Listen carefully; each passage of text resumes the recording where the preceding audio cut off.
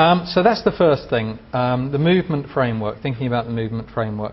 Then to think about how, once you've carved the site up according to the main desire lines, what kind of block structure is that leaving you with? How does the site then subdivide? Measure those blocks and think about their appropriateness. Now, one of the essential tenets of good urbanism, all those examples that we all loved, that we all said were really cool, the buildings will 9 times out of 10 front onto the street, and there's a very clear, there's real clarity between public fronts and private backs.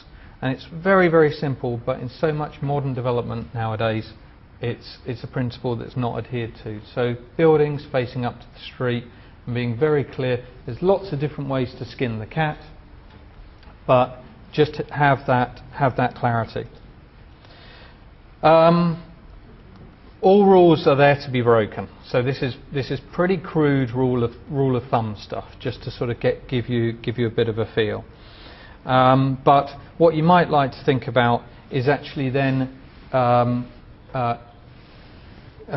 delineating on the plan what are called perimeter blocks.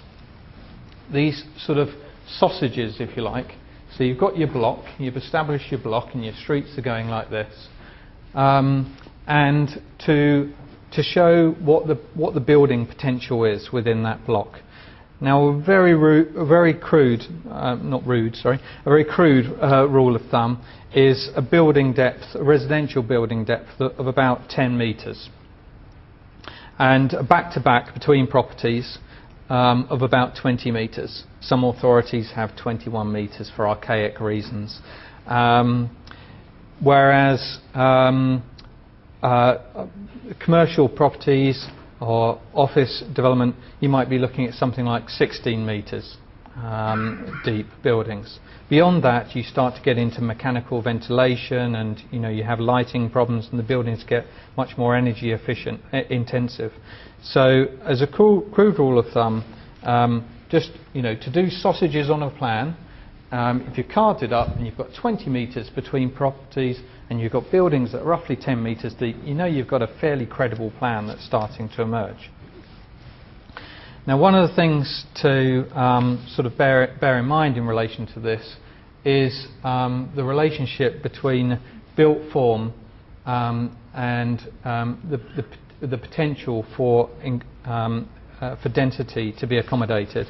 Now, developers will want the plan to be as efficient as possible to maximise the development capacity within the site, whilst making it as characterful and appealing as possible. Now, so on the x-axis here, we've got the height of the building, the number of stories, and on the y-axis here, we've got the building potential in terms of its form. Now, it's interesting to note that if you carved up your blocks like this and you just sat solitary detached pavilion buildings within the middle of those blocks, actually in terms of potential density, you really couldn't get much on the site, just because of the way that building is quite inefficient in terms of it occupying the whole block. If you went for a terraced form with a series of terraced streets, then you could get much higher densities. But what you'll find is that you can only achieve so much on a street, particularly with family townhouses. You can go from a 2-storey townhouse to a 3-storey townhouse. You can go for narrow frontages, and you can start to pack them in, but actually there'll come a sort of a saturation point where you just can't go beyond that.